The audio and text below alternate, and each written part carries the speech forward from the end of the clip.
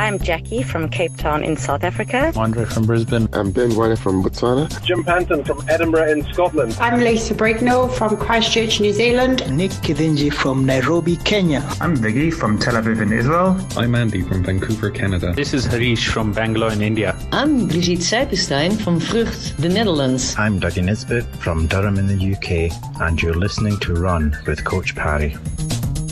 Welcome on to Run with Coach Parry. I'm Brad Brown. We've got Lindsay Parry with us. Lindsay, one of the questions we get asked a lot is how to make the move up from running a park run, a 5K for all intents and purposes, up to your very first 10K. And that's what I wanted to chat to you about today. It's a fairly simple process in the sort of technical side of things, but it can be daunting. It's probably double the distance what someone or that someone has done up until now.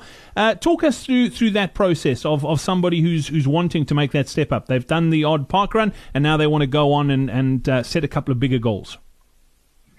Yeah, so the physical aspect to it is that, if you've trained and actually prepared for a 5K run and are running a couple of times a week, it probably means that your body is physically ready to do a 10 kilometer. Perhaps it'll take some walk breaks, but it wouldn't be that comfortable a step up. So in terms of the practicalities of it, it would require a very gradual increase, a couple of minutes a week, probably 2 to 3 minutes a week added to your longest run of the week. The rest of your runs could probably stay very much the same if you're running between 20 and 30 minutes or walking between 20 and 30 minutes. And that's actually the one thing that I would focus at training or changing in the short term, is that probably getting to your first 5K, there's been a lot of walking that's been involved. So I wouldn't look too much to increase the time necessarily that you are training, but to keep that time fixed and then to gradually reduce the amount of walking that you are doing in there. And obviously your long run or your longest run of the week, wherever that may be, on the weekend or the middle of the week, that run, you would still incorporate some walking in it as you felt you needed it, because the stimulus would be going up and up. The one thing that I would look at, though, which I feel is quite important, is that 5Ks is such a doable number for even quite unfit people. And the park run in particular is a good example that a lot of people would go to a park run and literally walk most of it and are doing not much exercise for the rest of the week. I feel like a 10K does require a little bit more effort in terms of that. So you do want to be running in the region of 3 to 4 days per week. And that means actually looking at your equipment that you're running with, where a park run, you literally, or a 5K fun run at the local fundraiser, that sort of run, you could really get away with doing very little training and doing it in whatever footwear is in your cupboard, your running shoes from high school. But I think when you start to get a little bit more regular in your running and you are looking at a 10K, I would strongly advise people go and get a good pair of running shoes, go to a reputable sports store or running store where you can get good advice and get the right shoes so that this doesn't end up in shin splints or ITB or some other injury that's frustrating and means that you essentially have to start from the beginning again. If you're looking for a training program, by the way, head over to coachparry.com/start. There is practically a 0 to 10K training program you can download for free, and it'll walk you through the entire process. Lindsay, you also mentioned you're probably going to need to step up the amount that you're running from a day's perspective per week. A lot of novice runners make the mistake, think that they have to run every day, and you talk about the injuries, potential shin splints, ITB, that sort of thing. That's when you start looking for trouble, is when you are running 6-7 days a week. As a beginner getting started in the sport, you don't really want to be doing that, do you? No, and I think if you're a true beginner, I think 3 days a week of training is enough. 4 days is as much as I would be comfortable recommending a beginner runs. But a real beginner, I would prefer 3 days a week and a little bit of cross training or a little bit of strength training in the gym.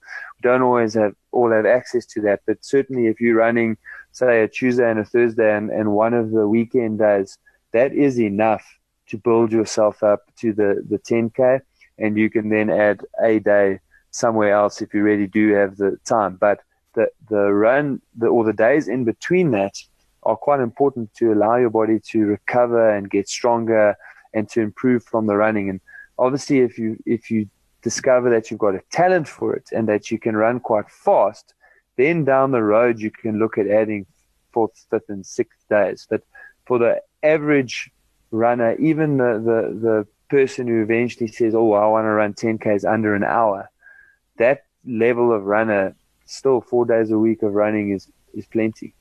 How important is setting the goal? Sort of looking at your calendar and your planner and doing it, whether it be you've done the 5K now and it's 8 weeks out. How important is having the line drawn in the sand that's the one I'm going to do? Look, as human beings, I think that's quite critical, because if you kind of think yourself, I want to do a 10K, I'll do it at some point. I mean, when is that point? Are you going to train until you feel ready to do a 10K? Chances are that your motivation will wane quite easily in that scenario. So no, entering and saying, this is the run that I'm planning on doing, and knowing there's a fixed point in the distance, knowing how much time you've got to prepare for it is quite important, because that's what's going to get you up and doing your training sessions when you're having a bit of a bad day at work, when things aren't quite going according to plan at home. Those are the runs that'll make sure that you do what you need to do. Talk to me about the role of consistency. I hear it often, people talking that consistency trumps everything else. What does that mean, and how do we work that into our sort of 5 to 10K training program? So look, consistency is a great word when it comes to training. I have this conversation with people often, in particular when you're training for much further distances than 10Ks. But any program, whatever you're training for, will be much more successful if you just consistently, week after week after week, do the basics and do enough and chip away at the problem, than if you miss this week and then next week you want to maybe play a bit of catch up, or you have 2 bad weeks and then a big week. Because those inconsistencies, besides the fact that our body doesn't respond that well to it, and besides the fact that it's a little bit of one step forward, one step back, it also increases our risk of injury by doing those big jumps. So in essence, you're better off doing 3 20-minute runs a week every single week for however many months than you are doing nothing this week, and then next week we do 4 40-minute runs, and the following week we do 1 run, and then the next week we do 3 1-hour runs. That's a recipe for disaster. But the consistency of training will allow gradual adaptation, make you stronger, better, and give you a much, much better chance of success of your goal. All right, well, here's the deal. All you need to do is head over to coachparry.com/start and then download the training program. In the comments section below this podcast, set the date, set the goal, and put it out there, and let's get you to your first 10K. That website, once again, is coachparry.com/start. From myself, Brad Brown, and Coach Lindsay Parry, once again, thank you for joining us. We look forward to catching up again soon.